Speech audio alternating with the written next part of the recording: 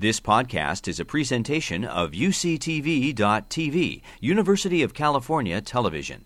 Like what you learn? Help others discover UCTV podcasts by leaving a comment or rating in iTunes. So I'm thrilled to introduce our speaker tonight. Dr. Gregory Daniels is an associate clinical professor of medicine in the Division of Hematology Oncology at UC San Diego School of Medicine, and he leads the UC San Diego Moores Cancer Center's clinical melanoma program.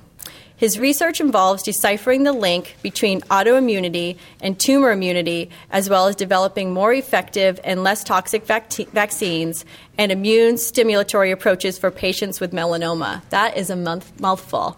We are thrilled to have him here tonight, so please welcome Dr. Daniels. Thank you. Thank you very much for inviting me. And I just wanted to take a couple moments to set the frame for what I'm about to do to you. And that is show you a little bit of my world. I'm a medical oncologist. And so I was asked to comment on prevention. And I deliberately put treatment in front of prevention because I'm not a dermatologist. I have friends that are dermatologists who constantly remind me of that I'm not a dermatologist. And while we can speak about sunscreens and sun protective strategies, I'm happy to do that, but I'm going to come again at it from a different angle of treatment. And then we'll get into what seems to be maybe a logical approach to prevention. Okay? So get ready to become medical oncologist for a second. And skin cancer is a pretty broad topic, right? I mean, my role over at the Cancer Center is actually skin cancer. I do all the melanomas, but skin cancers, basal cells, squamous cells, Merkel cells, sarcomas. It's just the skin does a lot of stuff. And I also run the head and neck program over there. And then I'm at the VA and I do general oncology. And that's where I actually am going to take it. I'm going to broaden a little bit. So skin cancer is already a broad topic, and I'm going to say cancer. But I'm going to use melanoma as my example.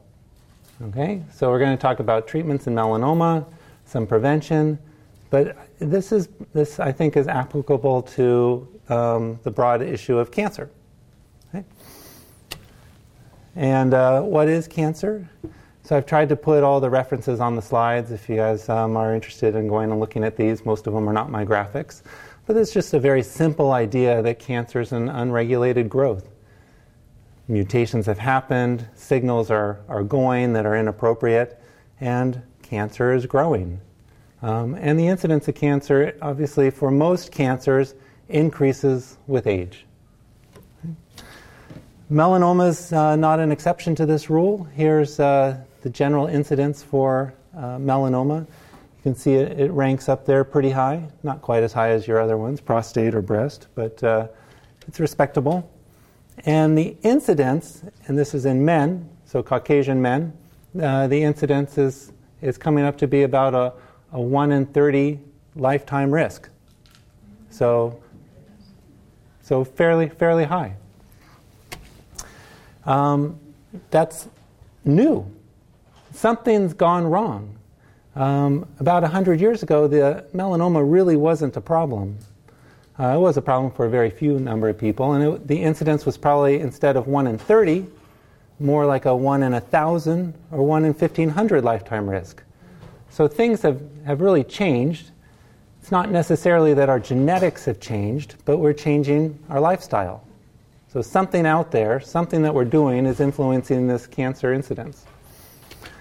Continues to happen despite lots of public health messages. I don't need to see the raise of hand, but I'm sure most of you practice sun-safe practices, sunscreen, sun protection, and yet across all age groups, including those older than 65, incidence of melanoma continues to rise. Year after year, we're making zero progress as far as I'm concerned on this problem. So hopefully tonight you guys are going to figure it out and give us a new direction. Because melanoma itself is a problem. We like to catch things early. Early is that changing spot on your skin that you get checked out quickly because there's a small chance that it could be something dangerous like a melanoma.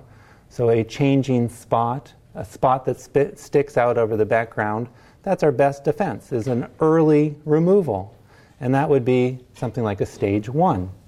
And on this curve, stage 1 patients generally do a lot better than if you wait for that spot to start to bleed or change or spread. And that's where we get down to the bottom curve, which is a stage 4, looking at survival for melanoma. And this is just old data. So what do I do all day? I think about melanomas a lot, and patients come in and we talk about therapies for advanced disease, and this is just a slide showing some of my preferred and other active agent choices that are out there. One of them is clinical trials, and we do a lot of clinical trials for melanoma still. But I list these not for you to take diligent notes, but to just tell you that there's 2 general classes of therapies here. Under the preferred regimens, chemotherapy is not one of them. So we don't use chemo as our first choice in melanoma, unlike other cancers where we use a lot of chemo. We use either some sort of targeted agent that goes after the genetics, or we use an immune modulator. Okay? So immune therapy or a targeted agent. Why? Why? Because we've actually figured some things out. It's been a hard road of now we can sequence things at a drop of a hat. It costs less than a few $100 to do the genome, but this was a lot of hard work. And a lot of hard work came way before me, and figured out that there are particular mutations in a variety of cancers, and melanoma is a good example, where we have these driver mutations. Things happen in the cell where somebody's stepping on the gas. The gas in this case are BRAF and RAS. These are just names of genes. And the changes in the genes vary over the body. I like this graph because it tells us that melanoma is a very heterogeneous disease. It's not one thing. There's not one answer for it either. It comes from melanocytes, the pigment-making cells, but there's different ways to get there. Okay? Well, if we know what genes are wrong, we can turn them off. This is not gene therapy. This is using a chemical, so a pill that people can take, that turns off the activity of these mutated genes that we've figured out. And this is just an example in 2010 of a clinical trial showing that, gee whiz, it turned the baseline picture to a better looking picture. Trust me, that's the target being hit. And the target in this case was in a person, and the bottom is a PET scan showing that person had a lot of spots where they shouldn't, and then 2 weeks later, we couldn't find them anymore. 2 weeks of taking a pill that turned off the growth of the cancer. Things moved quickly, as really there's been a sea change going on in oncology. Right? Things are changing. Things are getting better. This quickly led to a very large randomized study versus the old way of doing things, which was chemotherapy in melanoma, and showing that taking a pill twice a day improved survival and made the tumors go away longer. That's great. It's a good drug. It's not a perfect drug because it has some side effects, such as itching and headache and things. We're working on that. And the other not perfect thing about that drug is that it didn't work forever. That's the goal. We'd like to get rid of this, not just wound it. That's good. Improving survival is great. But people are still dying of melanoma. So how do we get around that? And so here we are now, 2011, 2012. People are sequencing and working hard late at night. Had an idea. What if we blocked in another spot? And this is just one example of ways that we can get around these very specific biochemical changes. So this is now using 2 medications, both oral pills, that target very specific pathways. and it works better. Turns out, as predicted by a few smarter people, that it's less toxic. So we're getting into a new paradigm in oncology where we can actually decrease toxicity and increase response rates. That's not really how we've done things in the past, but I think it's the future. So unfortunately, we still had that problem. While the response rates were high, durability was good, it still wasn't a cure.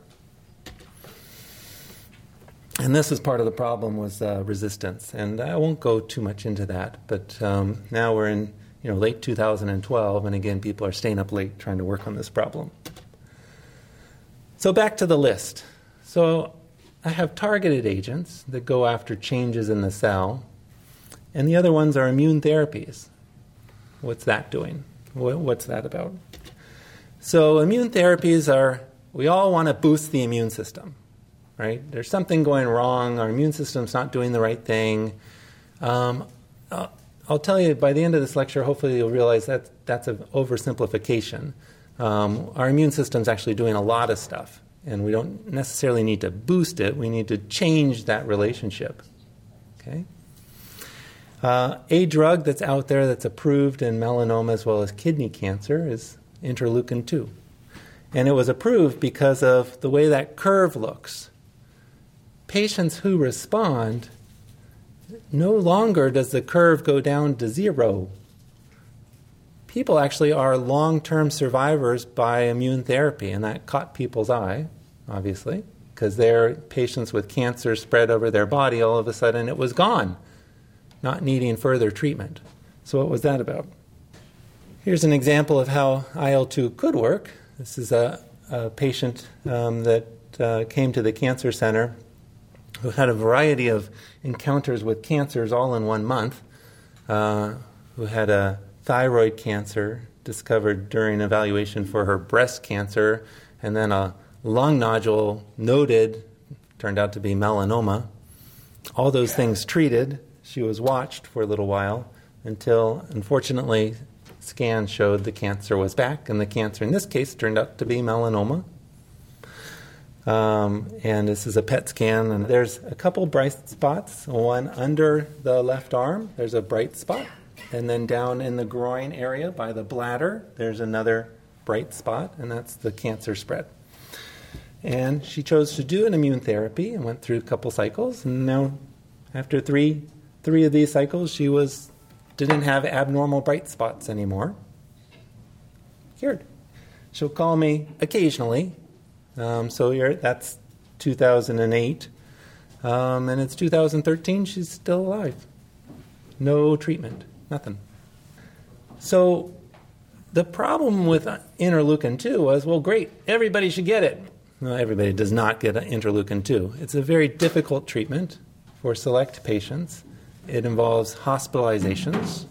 But it gave us insight that immune therapies can lead to long-term cancer control. So I put Jim Ellison's name on here only because that's the first time I remember seeing this slide. I can't remember who I actually got it from. But Jim Ellison is a gentleman who looked at ways the immune system is regulated and figured out that in this case, a immune cell coming in to fight the job automatically turns itself off. And it makes sense. We want to turn ourselves off. At least our immune response. Otherwise, we'd all be itching and diarrhea all the time. I mean, the immune system does stuff. So we want to naturally turn it off. And what Dr. Ellison felt was maybe cancer's taking advantage of some of these things. And so instead of actually thinking about turning things on, he thought about cutting the brakes. So that's one of the things Dr. Ellison worked on. And this is about T cells getting activated, a break happening, and then ipilimumab coming in. This is one of the break cutters that Dr. Ellison helped develop. So I threw that back up again because, again, thinking about cancer in general,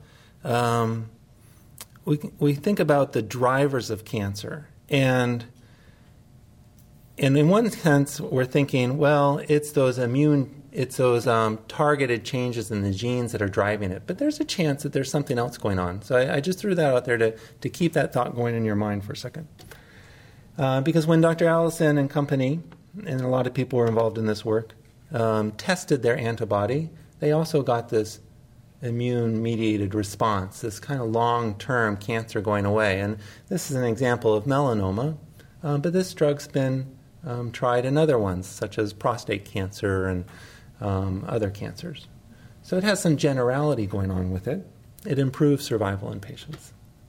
This is an example of somebody overcoming their melanoma through use of this drug. So, not perfect, has some problems. That's why we still have medical oncologists, and this isn't family medicine. And that is, if we're going to cut the brakes on the immune system, it's going to notice. It's going to notice things in the skin, so you get rashes, or in the colon, and you get diarrhea. And so there's some issues, but that was 2011.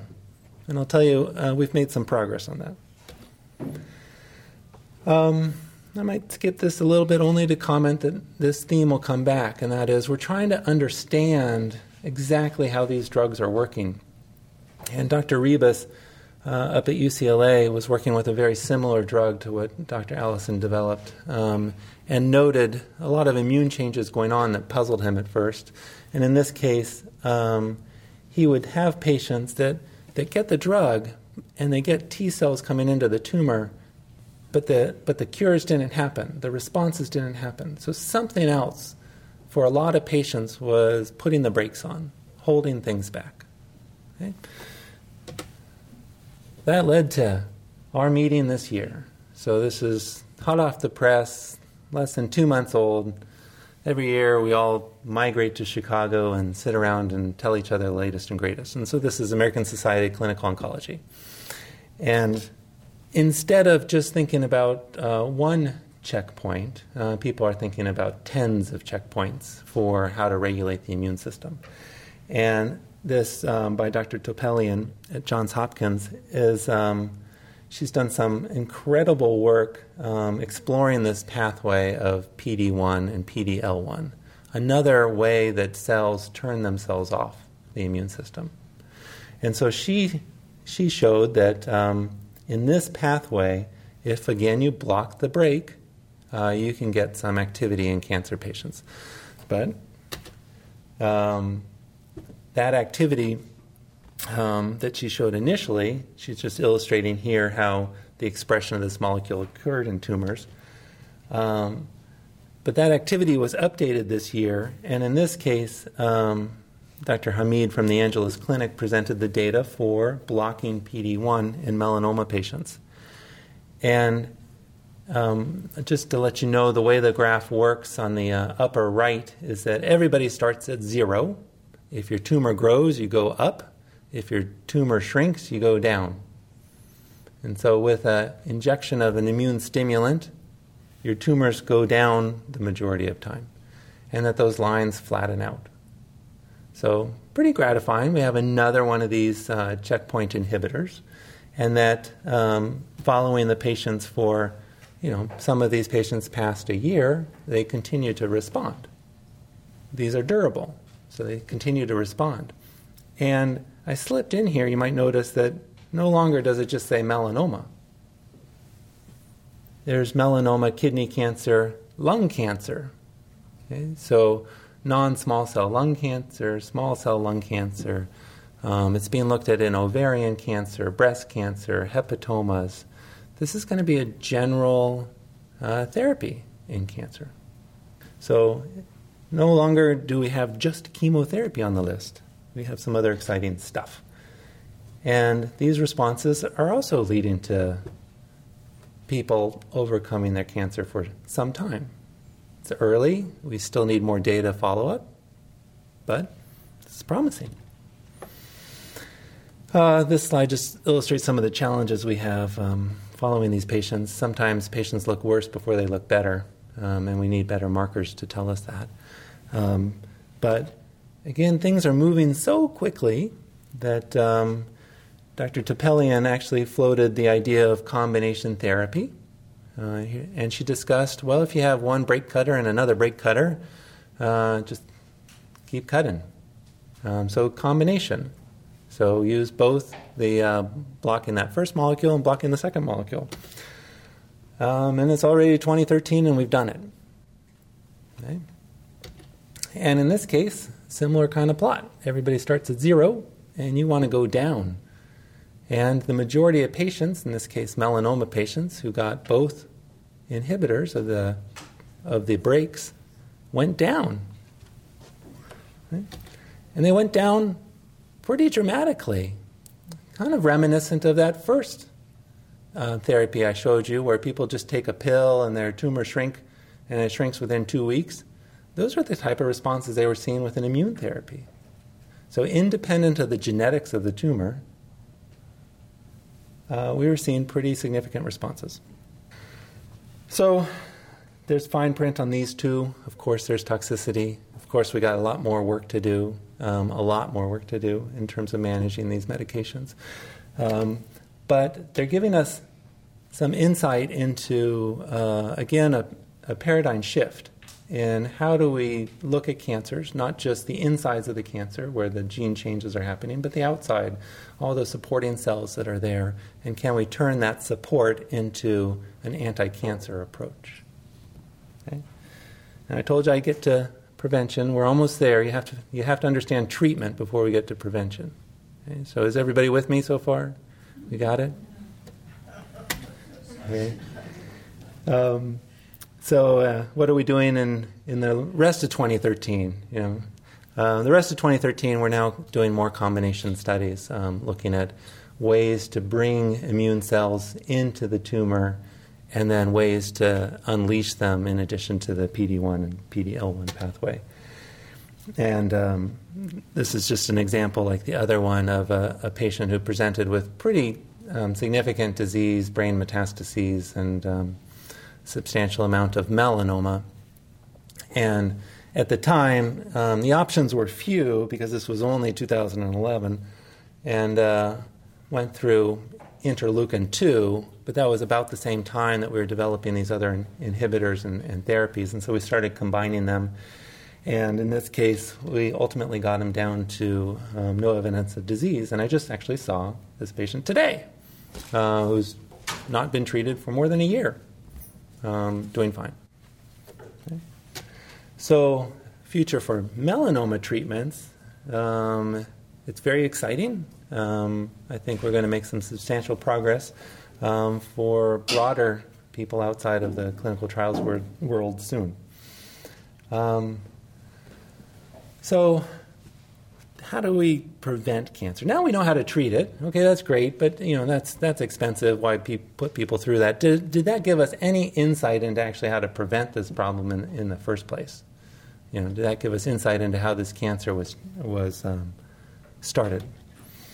And we know UVR just means UV, ultraviolet radiation. Okay, another name for the sun. So we know the sun comes up every day and shines down on us and gives us a complete carcinogen. It's a complete carcinogen because it's both what we call an initiator, which can cause mutations, and a promoter, which seems to be this general stimulus that goes through it. And I gave you some, what is UVA, what is UVB? Sometimes people ask me that. So they're the wavelengths. And this is just an illustration of when you sequence tumors, you can actually find different numbers of mutations, as one would expect, depending on how much sun was shining in the spot. Okay? So we know UV does this.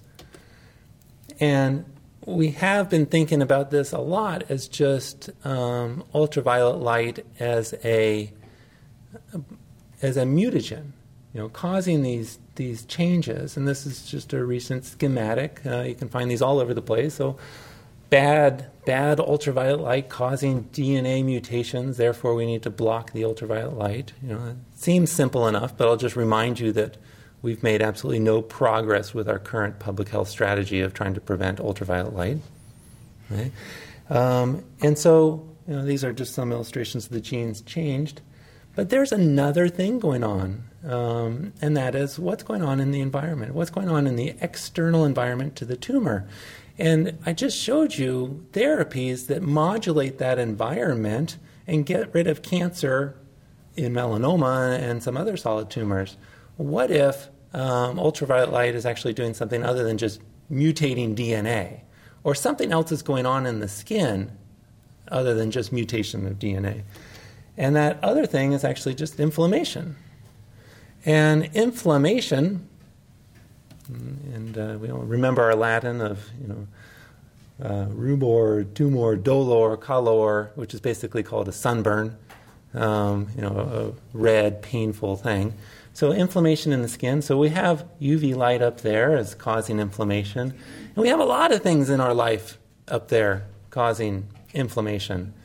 And some of this work's actually done here at UCSD, looking at the link between these signals and a molecule called NF-kappa B, and how all these environmental things, such as sunlight, stress, being overweight, smoking, they all go through an inflammatory pathway, so stimulating growth. What's going on in the skin? Well, again, up there was UV light, right? And depending on how much UV light you get different immunologic changes in the skin. So a small amount leads to kind of an immune activation, whereas a sunburn actually ultimately leads to an immune quieting in the skin. It kind of gives up. That's enough. I've had it. Okay, so that's tolerance or suppression. So it's a part that I wrestle with a little bit with my colleagues in dermatology, because I don't know the answer really to the question, how much sun is safe. You can almost turn it around and say, how much not sun is safe, right? Because I'm a kind of a Darwinian on this. We were meant to be roaming around and gathering food and doing stuff. I'm not sure we were meant to be mole people, and that's kind of where we're going. So UV definitely has an influence on the immune state of our skin, and a huge factor in how it influences that is melanin, right? So melanin, the pigment in our skin. So if you don't have melanin, i.e. me, pasty white guy, you are much more susceptible to inflammation in the skin. And if you have a lot of pigmentation, no. And we see that clearly with the incidence of melanoma. The less pigment you have, the more melanomas you get. Unfortunately, I wish it was that simple. It's not. This is very complex. We don't quite understand it. If we understood it, the curve would not be going up. The curve for the incidence of melanoma would be going down. But I think we need to think about it a little bit broader than simply UV causes mutation, therefore that's the answer to prevention. Something else is going on. This is work that's just summarized in a schematic that pretty much shows the yin and yang of our immune system. And getting back to the simpler idea of just boosting the immune system. Again, the immune system is very complex, and it operates in an auto-regulatory way. You have a reaction, and then you turn it off. And when the skin gets hit by ultraviolet light, yes, it causes mutations, but it also leads to one of the molecules being interferon. So interferon is produced in the skin. That interferon, great. It has a direct cancer toxic effect. Good molecule. Unfortunately, interferon also, after a little while, has a great immune quieting effect and leads to progression of melanomas, apparently, at least in this mouse model. Okay? So too much of a good thing, as always, can lead to problems. So I don't think I probably answered your question on how much sunscreen to apply and which SPF, but I hope I just gave you a little bit of information to think about in terms of cancer therapies. What are some of the things that are potentially going to change soon? And with that understanding, how can we better approach prevention? Is it just going after those genes and the gene changes, or is there something more systemic going on that we can address? So, with that,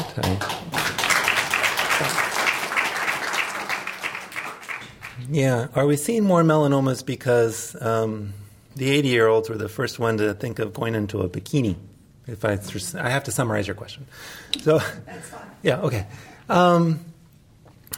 So absolutely, there's that theory is very strong, and when you go to the CDC or the American Academy of Dermatology, it doesn't take long to click on the picture that shows the change in our habits. We used to go to the beach, and they show this picture of people sitting at the beach in the 1930s or so, and they have some sort of wool clothing on, and they're all sitting there in lounge chairs asleep. And then you go to now, and you can barely find the bikini or the swimsuit, and everybody looks red on the exposure that they use. And so that could be an answer. The other thing, though, that's happened is a general change in how we're exposing ourselves to the sun. And I'll say that probably, as we're getting on and on in our society, we're becoming more and more intermittent exposures to sun. So I spend all day inside. Right? I'm lucky to get outside. And I recognized this maybe a couple years ago and got rid of my parking permit and take alternative transportation just so I get outside. I don't get sun. I'll get sun when my teenage daughter says it's time to go play volleyball once a year, and I'll go get burned. So that's probably absolutely the wrong thing to do. And I think, as in a lot of things, we've made life so convenient and nice that we've gotten into some bad habits. And I get red with the sun now. My melanin is low. So is it that I'm getting too much sun? Or is it that, and this is where I get in trouble, and so this is controversial, is it that I'm not getting enough chronic sun exposure? And what does chronic sun exposure do? So chronic low-level sun exposure can give you melanin. And as I said, melanin is one of the biggest inflammation dampening things in your skin. And yet we're all getting a little paler. And we know that because we're all getting vitamin D deficient, for example. So we're trying to do the right thing. We're trying to stay out of the sun. But there's actually some data to support this. For example, there's a study comparing farmers to their like-minded Lutheran shopkeepers in the Midwest, and showed that the incidence of melanoma and the death rate of melanoma was less in those with chronic sun damage in their skin than those that stayed inside all day. Yeah, there's a lot of to just call into question that it's just not that simple. And so maybe it's because you're going to the beach too much. I don't know. Yeah, so now you're going to the other extreme. And that's absolutely true. Melanoma happens where the sun doesn't shine. And I'll even say heretical things like, and a lot of my patients are offended when I ask them if they've ever been in a tanning bed, because they haven't. They're not using tanning beds. They got a melanoma on their butt or somewhere.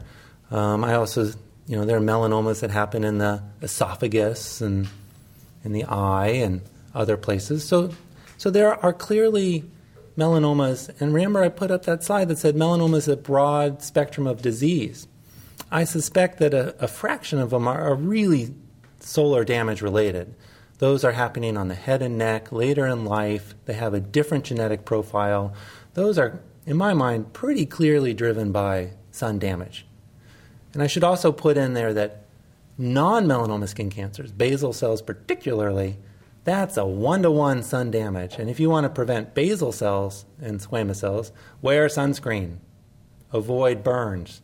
It is causing those things. Okay? But for melanoma, it's a little more complex. And can melanomas occur without any sun exposure? Yes. But that's, again, because it's complex. I hate to say it that freckling is a little bit associated as a risk factor for melanoma. So that pigmentation doesn't quite help you out. And that's probably because of the freckling is happening in the background of a particular gene in people. It belongs to, a lineage that maybe came from Ireland. And those changes are just more susceptible to melanomas. So it's a phenotypic marker of a gene that's there that's making you more susceptible to melanomas, unfortunately. In the white. So the comment is, I can't take vitamin D, I'm low, how much sun should I get? Brief summary. So, very good question that the simple answer is don't know. But I'll tell you what's generally recommended and why and all the factors. So it's recommended somewhere between 15 to 30 minutes of some exposure, about 25% of your body surface area exposure, between a reasonable hour of 10 and 2. That's for vitamin D. Okay, that'll make my dermatology colleagues go crazy that I just said that again, and I'm sorry. Because, that's causing skin damage. There's UV exposure. And that's going to depend on the latitude you're at, the time of year it is, the pigmentation in your skin, even your age. That's all going to factor into how much sun do I need to get vitamin D. And taking the two extremes, there are people that believe we need 0 sun to get vitamin D because we got it in our pills. Okay? And then there's the other extreme that, well, maybe those pills aren't giving us that, whatever it is, to prevent the problem. And there's good data that vitamin D supplementation prevents bone loss. Another lecture you're going to have in the future. But there's little really sound data about vitamin D supplementation preventing cancer. Okay, it's clearly associated with a lot of malignancies, not just melanoma, breast cancer, some other cancers. So it's a difficult question to answer. And when we use just a little bit of sunscreen, we really run a risk, from the vitamin D perspective, of getting rid of all our synthesis. And so one of the reasons, probably, that we're getting vitamin D deficient as a nation, this is not an essential vitamin, right? God did not make vitamin D an essential vitamin. It is now pretty much essential for about a third of the population in the United States, meaning that we have to get it from our food sources or we don't have enough. And what implications that have, it's again kind of that's interesting. How does that factor into what we've done to ourselves? And what should we do is not 100% clear. So vitamin D is dependent on the synthesis of vitamin D is complex. Right? There's a great slide for it. But you have precursors of vitamin D in your skin, and part of the way that we get it is ultraviolet light hits those precursors and causes a chemical change, and then things happen. That ultraviolet light is pretty down to around the 290 nanometers to 300 nanometers, and a lot of glass will get rid of that, okay? Tinted or not tinted. Yeah, you're probably not getting that UV spectrum to give you vitamin D through your windshield. You are getting UVA, a little bit longer wavelength that goes deeper into your skin and causes oxidative damage and wrinkling, but not UVB as much. Oh, for the sun. So are there medications you should be careful about for the sun? Yes. The list is kind of long. There are, for example, certain antibiotics that make you sun sensitive. Unfortunately, I have an oncology drug that if you get exposed to the sun and within 10 minutes you get a blistering sunburn. So certainly medications can influence your sun sensitivity. Do some of the medications help? I don't know. People take vitamin C, for example, for its great antioxidant potential. There's actually data looking at topical vitamin C and how it influences inflammation in your skin. That's kind of interesting. But I have no idea if oral supplementation does anything for that. So I'm not sure I can get you a good answer for that, but it's a broad question. What medications? There's nothing I think you should, taken from this lecture, absolutely avoid. Just read your medication prescription bottle. Sorry. So the basal cell cancers, how are those treated best in the primary setting? In primary setting, you have the lesion, you want to get rid of it. Again, medical oncology, 5 people have tried to get rid of it, and then they say, well, go see the medical oncologist. That's me. So the first thing you should do is cut it out. The only time not to cut it out is when it's in a location or that surgery is just not acceptable to the patient. So primary recommendation is to cut it out. So Mohs rather than radiation, you suggest? Mohs is an excellent technique for getting rid of basal cells because the way basal cells go is that they spread out little fingers, and you have to get all those little fingers. And if you go through and you just cut around it, you run the risk of it being recurrent. And so Mohs, which is just surgery, allows you to look at all the little edges around for the resection to make sure you got it off. So for basal cells, Mohs is very appropriate. But, if you're looking at the tip of your nose and you have a basal cell on it and somebody's coming at you with a Mohs, you pause for a second. I completely understand that. And I've seen people, even in those situations, go off for radiation, which is it's a second choice. The issue with radiation in basal cells is it may not get it long term. And then now you have an unhappy Mohs surgeon who has to deal with not only a larger basal cell, but now in the background of radiation changes that don't let it heal as easily. So those are just some of the issues. Thank you. Yeah. So basal cells are one of the most common non-melanoma skin cancers, and now I'm seeing maybe I should have focused on basal cells. So do basal cells metastasize? Rarely. And that's, like I said, I see them when people can't cure them anymore. And one of the situations is that rare case when they spread. So 90+% of basal cells are managed and taken care of without spread.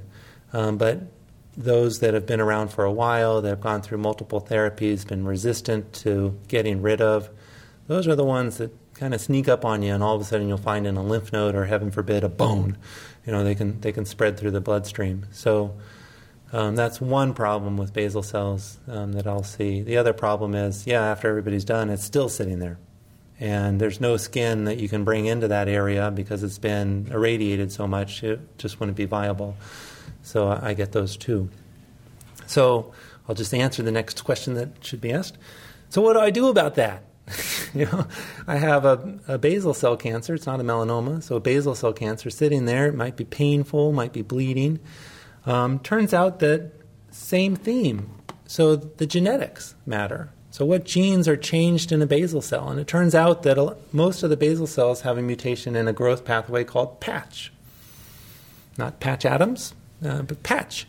And PATCH is this protein on the surface. It's changed a lot, and it interacts with something called smoothin. Well, I have a drug that just happens to stop smoothin. And so there's an FDA-approved medication called Vismodegib on the market. That's a pill you take once a day. Now, don't go run off and say, I don't need my surgery or radiation anymore, because that pill is good for about 10 months on average, and then you get resistance. Remember, that's the theme of those targeted therapies. You get resistance.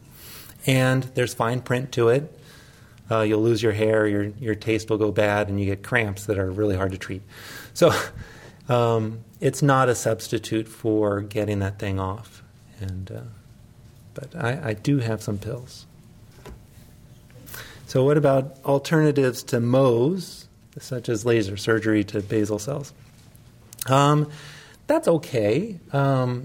again, you want to take it off, and you don't want to take off more. And the advantage of Mohs is that you know when to stop. Okay, you can laser it. I don't know what I just did because I don't have a microscopic margin that I can check. And so people will burn things off. So thermal ablation, laser is one technique. And that's appropriate for some small lesions that you're not quite sure of. That's some non-melanoma skin cancer, I'll just zap it. But I wouldn't do that, for example, on the face or another critical spot where you want to get it once, get it done. But if it's something that's on your arm or hand, sure, because it's easy. And it may take care of it for as long as you need it taken care of. I just want to take that risk on my face. Yeah. So I put up the 2013 NCCN kind of treatment options. There's going to be 2 more drugs on the next version of that. So a couple more inhibitors are coming out.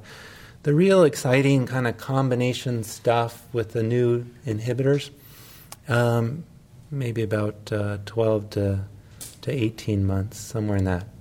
I mean, I've really been impressed and happy with the relative pace of things. I know things can never be quick enough, but we're now getting from phase 1 to closing a phase 3 within a few years for some of this drug development. And we need to still do that, obviously, because there's toxicities to understand and patient selection stuff to do. Are they going to be covered under Medicare? So does Medicare cover the latest good drugs? Of course, just as Medicare covers all drugs. So there could be the donuts and the 20% and things like that. I mean, and that honestly is that's another hour discussion of healthcare costs. How are we going to control costs? What the heck is going on? And I'll even say that going back to prevention, we better get better at prevention because the stuff that I do is really expensive. To have these drug development processes going on and to treat metastatic disease is not cheap. And so we definitely do need to understand what's driving these cancers better. We definitely need to do more prevention strategies. And that's the challenge I lay down to my dermatology colleagues. What's your suggestion for prevention? So what's my suggestion for prevention? For cancer in general, it's that not helpful advice of just have a healthy lifestyle. And what does that mean? All the things up there that were driving inflammation, try to minimize. So what I generally hear from my patients is, what supplement should I be on? I saw on the TV that I should be, is it black currants or red currants? And I generally say, it's not. It's just too much currants. In this country, as a general problem, we're too well nourished. And so part of what I would do as a prevention strategy is, working on that. We just had the release of how obesity is now, I think it's 30% of the United States population is obese. Our activity level is low. There's still people you'll find smoking. So there's a lot we could work on for prevention. And they all kind of make sense from a scientist point of view, is just look at those things that feed into that inflammatory pathway and minimize them. So the question was about what you saw in Dr. Oz. Just kidding. And it might have been, so there's different ways of looking at the structure of the skin. One is just with your eyeballs. Oh, that doesn't look right. And dermatologists are very good at that. But people was going, well, what are the dermatologists seeing? What is the variations that they're seeing? Can we pick those up other ways? And, we see visible light, but there's a lot more to the spectrum than just visible light. And so there are devices out there that'll shine different wavelengths on them and get a feedback. And And so there are devices that have developed data sets where they say, okay, you shine this light, you get this feedback, and that was one of those bad lesions that we're seeing in the past. And so it increases, this is how they sell it, it increases the sensitivity of knowing what's the bad lesion versus what's not.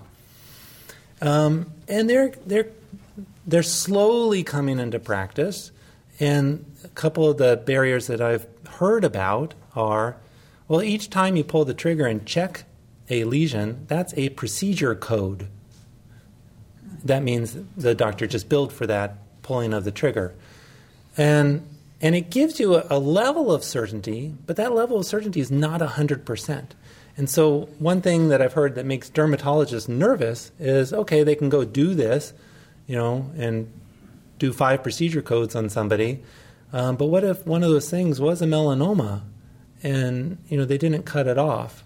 And so they worry about also the liability side of these devices. So I think a lot of high volume dermatologists are a little skeptical of their utility because they don't save a lot of money. They certainly save biopsies.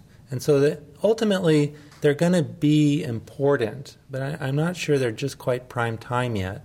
And they're going to be important for that person with, oh gosh, I have to go back for another biopsy, and they're tired of it. On the other hand, the dermatologist is taking off the thing that they're biopsying. It's gone. So, it's just, again, as dermatologists, I'll just say I think they just don't think it's quite good enough yet. Photonic biopsies. And why we don't see that and why the docs don't seem to know anything about it. I don't know anything about it.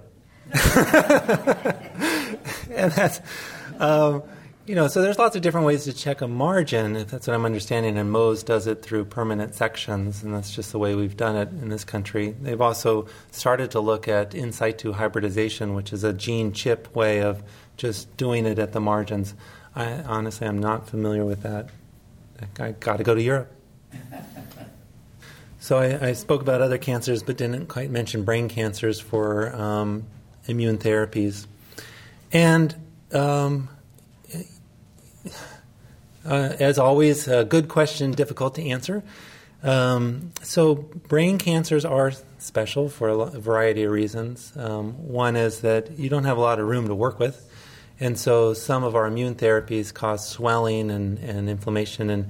And so we use these checkpoint inhibitors in those scenarios, and sometimes we get into issues about swelling.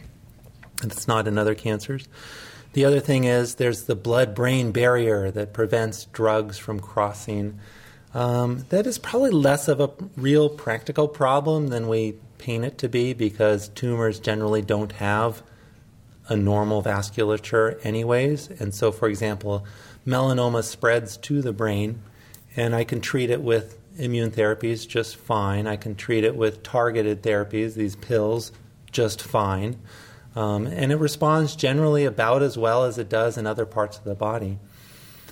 Well, how about gliomas, glioblastomas, these other things? And so, people are doing immune therapies for those too. And of the multiple cancers I saw being attacked at ASCO this year, which was our meeting this year, I didn't actually see glioblastoma on the list for whatever reason.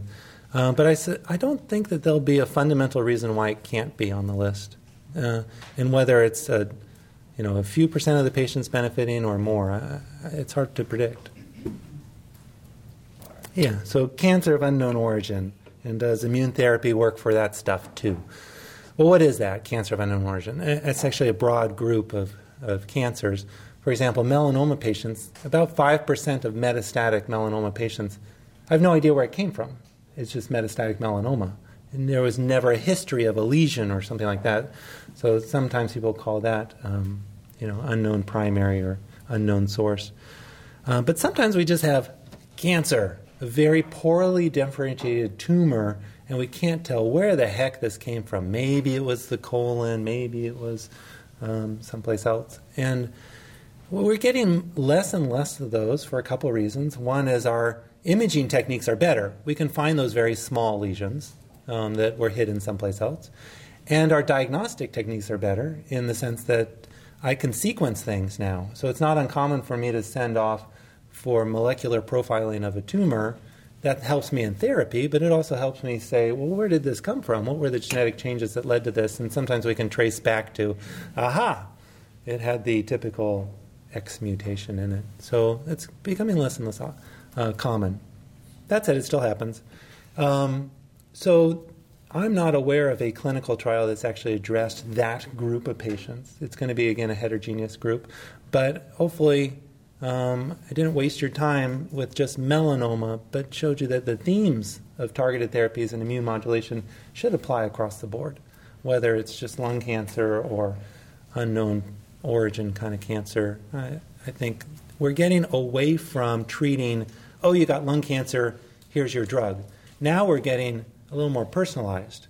Here's your lung cancer. These are the genes that are changed, and these are the pathways we're going to try to get this with, rather than I'll just write for your chemo. So things are advancing a little bit. Okay? Thank you very much. You've been listening to a podcast by University of California Television. For more information about this program or UCTV, visit us online at uctv.tv.